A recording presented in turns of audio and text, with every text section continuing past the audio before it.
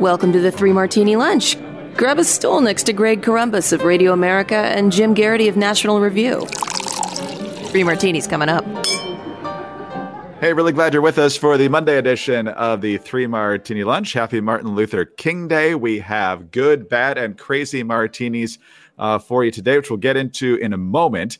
But Jim, we are happy to report that on Wednesday, we will have our second ever guest on the Three Martini Lunch. And for those of you getting nervous, no, this is still not something we're planning to make a regular part of the podcast. But when opportunities present themselves, we are going to take them. This is another prominent figure who we think has something to add to the conversation, who's not, prominently featured in the conversation these days, but has a wealth of experience, both foreign and domestic, to shed some light on important issues of the day. We'll give you a couple more clues tomorrow, but I think that's a pretty good whetting of the appetite today, wouldn't you say? It's a good way of putting it, Greg. This is not Bob Costas again, in case you're thinking we're going to, do this to you a second time. Although we'd certainly like to have Bob on the program some other time. No, this is someone I think, Greg, you and I are generally fans of, with maybe one or two glaring exceptions in the past. Heard something we said, disagreed with something we said, and we are going to have hopefully a fun, full, free-ranging conversation with this guest, and I'm looking forward to it a great deal. Yeah, absolutely. So that's Wednesday on the Three Martini Lunch. And again, maybe a couple more clues to point you in the right direction on tomorrow's podcast. But let's get to today. Jim, I don't know about you, but did the air seem just a little bit fresher shortly after noon on Saturday? Because down in Richmond, Ralph Northam was out as governor. Glenn Youngkin is in, Winsome Sears in as lieutenant governor, Jason Miyares in as attorney general, and it did not take long for the difference to show. Miyares is already suing over vaccine mandates. Youngkin signed a slew of executive orders, one ending the mandate over masks on kids in schools. He's also banned the teaching of critical race theory, and he's got an ambitious agenda. I liked his inaugural speech. I thought it was uplifting and unifying, but also pointing out, I did get elected for a reason. And part of that is to infuse more freedom into the Commonwealth. And parents, you're the ones that put me over the top here. And you are going to have a larger stake in your kids' education. Well, the deep blue parts of Virginia, not liking the mask order very much. Arlington saying it's not going to change. Others saying that they are going to evaluate. I think that's where Fairfax is right now. Alexandria stirring the pot and saying, oh, yeah, we're going to actually make the mandate tighter. What do you think about that, Glenn Youngkin? So, Jim, I don't know how this is going to get sorted out. I assume it's headed to court, but it's a new day in Virginia. And Glenn Youngkin, much to the consternation of liberals, is planning to follow through on what he promised to do. Yeah, I was going to say the indisputable good news is Glenn Youngkin is moving quickly and resolutely to deliver what he promised. This is generating a really strong pushback, particularly in my neck of the woods. In fact, this just handed to me, Greg, in Alexandria. Kids are now required to wear a full chem bio suit all day long. That's a big upgrade there. A bit more seriously, I think this is going to go to courts. I think they'll probably get an injunction. And I think, as much as I do not like to admit it, the Virginia state legislator, including L. Luis Lucas, tweeting, "Cry harder, governor, please retweet this before we drown in these tears." Hey, Greg, remember when being immature and obnoxious on Twitter was the worst thing a lawmaker could do? Definitely. From 2017 to 2021, that was something they could, nobody was ever supposed to do. Okay, just checking. But in this case, back in early 2021, the Virginia state legislature passed, and the governor, Ralph Northam, signed into law a bill declaring that each school board shall adopt, implement, and when appropriate, update specific parameters for the provision of in-person instruction and to the maximum extent practicable to any currently applicable mitigation strategies for early childhood care and education programs at elementary and secondary schools to reduce the transmission of COVID-19 that have been provided by the Federal Centers for Disease Control and Prevention. Now, it doesn't specifically say, you must have masks. It doesn't say you must not have masks. It says you should, to the extent practicable, use applicable mitigation strategies. And I think the CDC pretty clearly is saying, yes, you should wear masks. It's going to be a long time before Biden, a CDC that reports to President Biden, is going to say no, kids should not wear masks. So it's conceivable that when they say this executive order can't overrule law, I think they're probably on solid ground for that. It may require the Republican-controlled state legislature to pass legislation altering this bill. On the other hand, maybe the courts are going to look at this and say, you know what, there's nothing there that says you got to wear masks. I think, giving the parents the carve out or the exemption if they don't want their kids to wear masks is fine. So I don't think we've seen, we're a long ways towards resolving this issue, but we are not seeing Youngkin back down or water down what he's promised to deliver or anything like that. We can argue about masks for a long time ago. In today's Morning Jolt, I go into a great deal of length of how in the District of Columbia, for example, they enacted the strictest, masking rule in the entire country back on December 21st. More than 37% of all DC cases have occurred since they enacted that mask mandate. In other words, no, masks are not really doing much of a job against Omicron. And if you want your child to wear masks, that's fine. Go right ahead. Somebody else's child choosing to not wear a mask is not going to kill your child. They're not putting your child at risk. And the example the Washington Post used in their article about it today was a child who had a brain tumor and who had just completed chemotherapy. Now, look, if your child has undergone chemotherapy and is immunocompromised, I'd like to think every parent would say, oh, okay, sure, I'll have my kid wear a mask around your child. Nobody wants anything bad to happen. But it's been this utterly infuriating dispute about which everybody kind of screaming at each other saying, I care about kids and you don't, which is absolutely nonsense. And there's way too much preening of this, including public school, Arlington public school parent Jen Psaki. Oh, I'm sorry. Jen Psaki simply said she was an Arlington school parent. She didn't say public school parent. So. Highly unlikely. She's a public Arlington school County parent. I don't know. Curious wording there, huh, Greg? Yeah, there's a word missing there. Yeah, if she was, I figure if she was a public school, if my kid's in public school, she'd say so. She didn't. So I have a sneaking suspicion she sends her kids to private school, but she's mad as heck about what Glenn Youngkin is making public schools do. Okay. Yeah, it's a tough fight. I'm generally a fan of local control. So, local officials over state officials over federal officials. But, there's nothing more local to a student than their parents. So it's a fight I hope that the parents win, even if legislation needs to be changed. Speaking of which, got a Republican governor now. In the House of Delegates, it's 52-48 Republicans. So they can afford to, I guess, lose one vote on a variety of issues. Over in the state Senate, it's 21-19 Democrats, but a Republican lieutenant governor wins some seats and I would break any ties.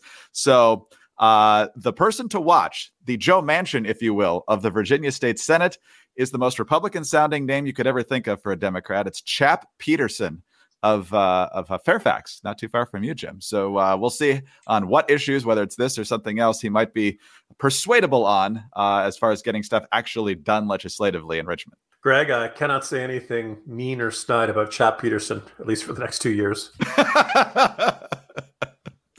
All right. Well, another thing you're not going to say anything mean or snide about, in fact, you're only going to say glowing things about, is the fact that you're observing all of this new political atmosphere in Virginia from the comfort of your beloved X-Chair.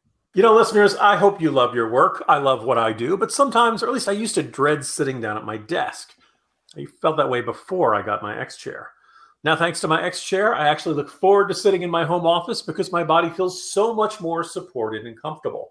And more comfort means more productivity, helping my X-Chair pay for itself thanks to how much more work I'm getting done each day. If I'm feeling tight or stressed, I just turn on the LMX massage feature, and I can choose from 4 different massage options. If the office is running too hot or too cold, I can just flip on the LMX temperature regulation, and I can either heat or cool my lower back. Once you feel the customized support of the X-Chair's patented dynamic variable lumbar, or DVL, your back will never be happy in any other chair again. So take my advice, try X-Chair for yourself, risk-free for 30 days. Once you realize how much better your chair should be, you will never go back. I promise. Go to xchairmartini.com now. That's the letter X, chair, MARTINI.com, or call 1-844-4X-CHAIR for $100 off your order. X-Chair has a 30-day guarantee of complete comfort, and you can finance your purchase for as little as $30 per month. Again, xchairmartini.com. All right, Jim, on to our bad martini now, but it's a story with a positive ending. Saturday, we had the horrific story of the hostage situation at the Beth Israel Synagogue in Colleyville, Texas, which is near Dallas. And as details got out before the hostage situation was resolved, it was bizarre once again and infuriating how the left and the media try to paper over what seems to be fairly obvious here. The person who took the hostages was a person by the name of Malik Faisal Akram. And the media simply referred to him as a person with a British accent or a British citizen. Why would a Malik Faisal Akram be hostile at a Jewish synagogue? Well, as of Saturday night, the FBI certainly couldn't figure it out. Here's their special agent in charge. After the whole situation was done, everyone thankfully released safely. So the law enforcement certainly doing a good job on that front. The hostage taker shot to death. Not sure whether it was by his own hand or by authorities. But here's the FBI throwing up their hands as to a motive. We do believe from our engagement with this subject that he was singularly focused on one issue, and it was not specifically related to the Jewish community. But we're continuing to work to find motive, and we will continue on that path. Not to be outdone, here's Joe Biden on Sunday, still not sure. He said it's a horrible situation, but we just don't know enough. I don't think there is sufficient information to know about why he targeted that synagogue, why he insisted on the release of someone who's been in prison for over 10 years, why he was engaged, why he was using anti-Semitic and anti-Israeli comments. We just don't have enough facts. And then finally, late Sunday night, the FBI saying in a statement, this is a terrorism-related matter in which the Jewish community was targeted and is being investigated by the Joint Terrorism Task Force. Now, this person who was the hostage taker was doing it to call attention to the desire to get someone released. It's a person who's been in custody for a long time named Afia Siddiqui, a Pakistani neuroscientist who was described as an al-Qaeda operative and facilitator back in 2004 and has been in prison since 2010 on charges related to the attempted murder and assault of U.S. Officers and employees in Afghanistan 2 years before that. So, Jim, it's good that the FBI has finally trickled to the truth here, but kind of mysterious yet again that they're very, very slow to come to the obvious conclusion in some of these cases. Greg, longtime listeners will think back to the infamous Disney CTU episode around the timing of the Pulse nightclub shooting. Between that and Die Hard, you and I have made fun of the FBI quite a bit on this podcast. And as soon as you heard that the hostages were rescued, the perpetrator was killed, and everybody who was a potential victim was brought out safe. This was done by the FBI hostage rescue team that's based out of Quantico. They mobilized. They got down there to Texas, assessed the situation, and then went in and did their job. I was ready to say, you know what? I give the FBI a lot of grief. They've had a lot of controversies, and a lot of folks have not been happy, FISA warrants, stuff like that. But you know what? On this day, the Federal Bureau of Investigation absolutely deserves every attaboy. None of those guys on that team should ever buy a bar, should ever have to pay for a beer in their lives. Great job, guys. And then they had to do that. They had to ruin it. They had to botch it by making this just asinine, implausible. And at this point, I kind of wonder if it's reflexive, that a person, never mind just judging by the name, right? They're calling for the release of an al-Qaeda, a person who's associated as an operative for al-Qaeda, and they take hostages at a synagogue. Gee, do you think anti-Semitism or jihadism or Islamism could have anything to do with this? Does this seem, maybe he was just driving around Texas and he was looking for a church and he just couldn't find a church. He just had to go to one. He just, I'm going to have to make do with a synagogue here in Texas or something like that. Absolutely, just otherworldly and so infuriating. And I think this really, lots of folks started thinking about the guy who drove his truck into the parade last month up in Wisconsin. The sudden lack of interest in what the motivation was and what was the driving force behind this, and the contrast to that when compared to other indisputable acts of terror and other disputable acts of attempt to intimidate and attempt to lash out at others. Of course, we can all see the ludicrous double standard here. It's really infuriating. I'm glad the FBI updated the statement and acknowledged the obvious. But ironically, considering our past discussion of the Pulse nightclub shooting, the guy who did the Pulse nightclub shooting was telling the 911 operator that he called into that he was the one doing this, and he was doing this in honor of ISIS, and he pledged his life to ISIS. And it took forever for the FBI to say, yeah, this was jihadism. It's really an infuriating habit of the organization. It's happened too many times to believe that this is accidental. And I think this sort of thing only fuels public fear, public paranoia. and public suspicion that if they're not getting the real story, the situation must be much worse than the authorities are saying it is. And that's not, if you really want to stop hate crimes against Muslims, if you really want to stop hate crimes against anybody, you don't do anyone any favors by lying. No, what you do, though, is you create a gap for other narratives to fill in. Because remember, until the FBI admitted that, this guy must have been an anti-gay crusader. That's why he went to the Pulse nightclub. It couldn't have been anything else than that.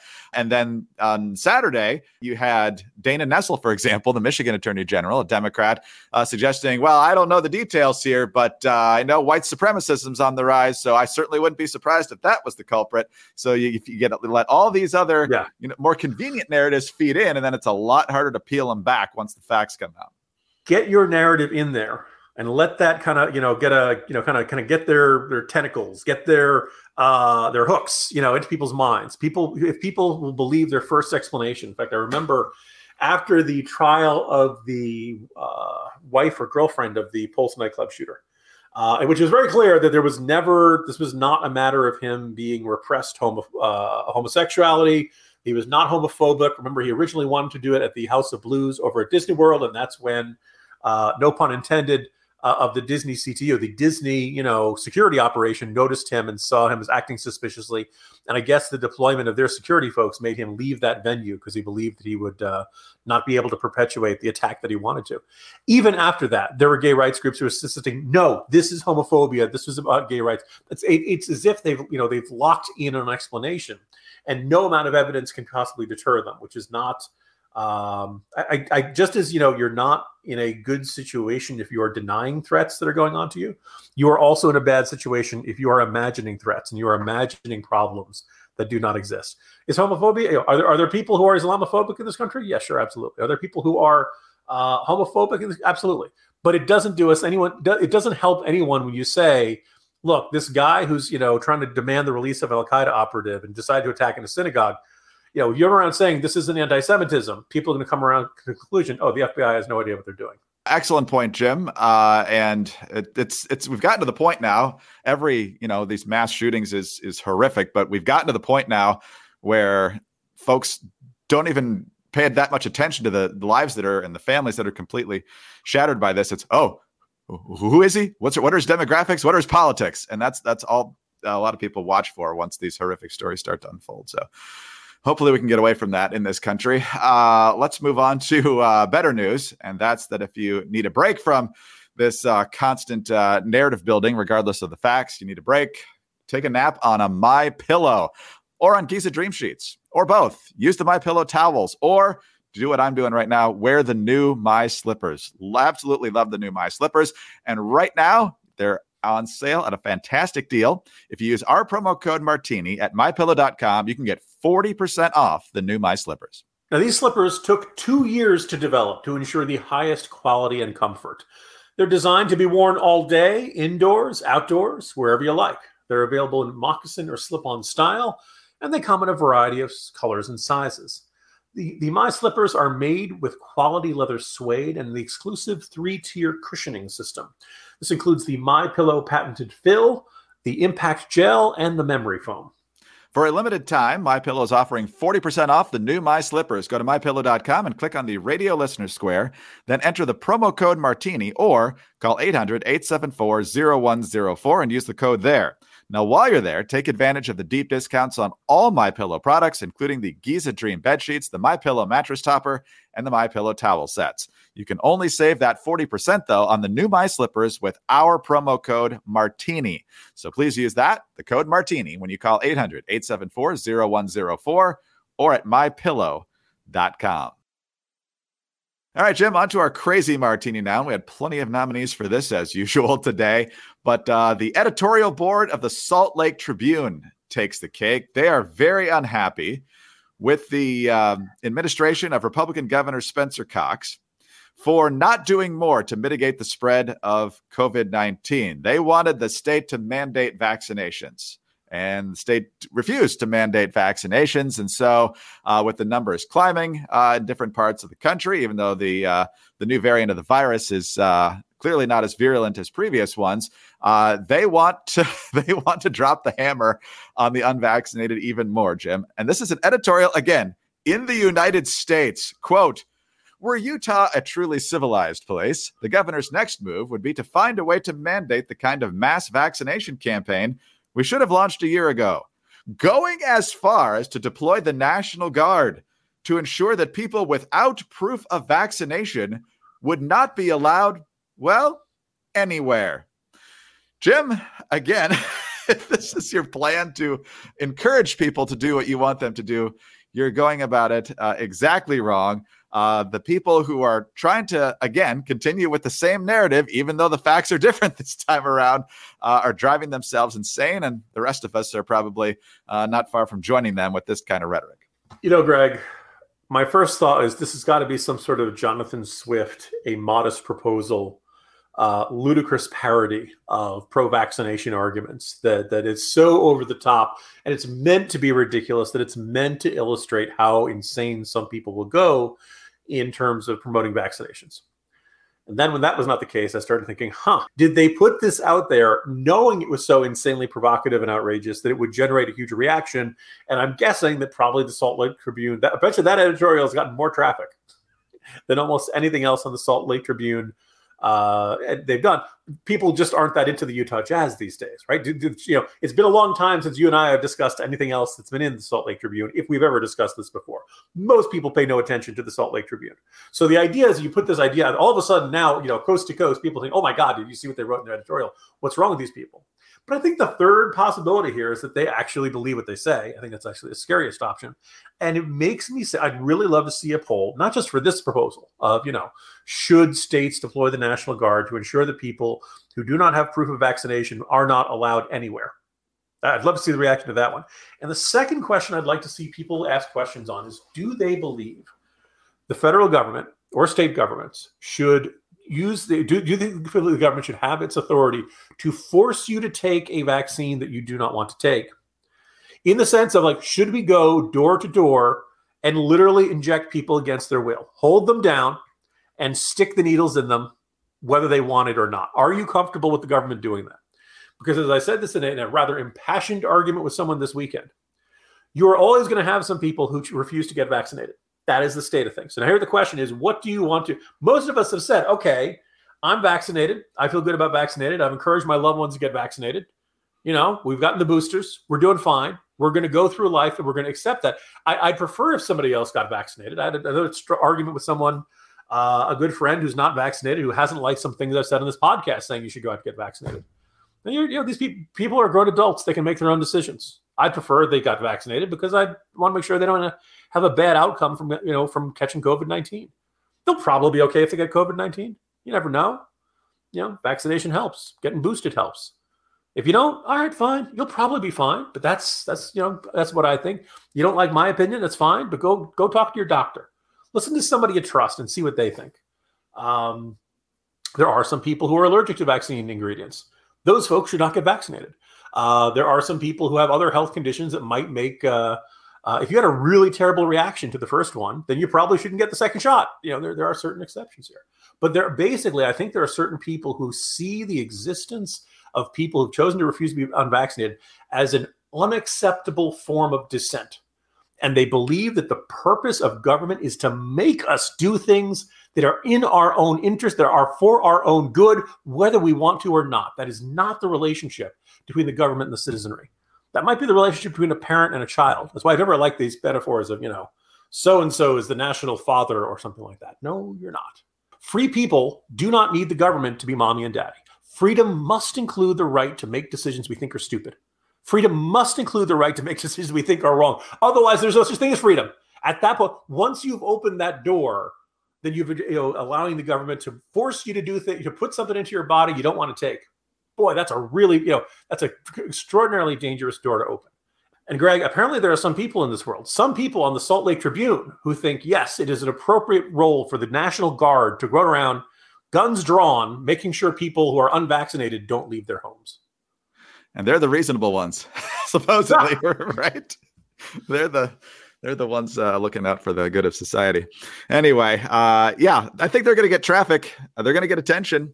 It's not the kind you want, but some people prefer attention more than respect, I guess. But wow. Jim, quite the way to start the week. See you tomorrow. See you tomorrow, Greg. Jim Garrity, National Review. I'm Greg Corombos of Radio America. Thanks so much for being with us today. Do subscribe to the podcast if you don't already. Please tell your friends about us as well. We are very grateful for your kind reviews and your 5-star ratings. Please keep those coming. Get us on those home devices. All you have to say is play 3 Martini Lunch podcast. Follow us on Twitter. He's at Jim Garrity. I'm at Dateline_DC. Have a great Monday. And please join us again on Tuesday for the next 3 Martini Lunch. We are living in difficult times where people fear having thought-provoking conversations about pressing issues. And although we're in the midst of an information explosion, there are a lot of forces aiming to distort what's true. I created The Bill Walton Show to provide a forum for in-depth, thought-provoking conversations with leaders, artists, entrepreneurs, and thinkers. Please join me at thebillwaltonshow.com to explore what's true, what's right, and what's next.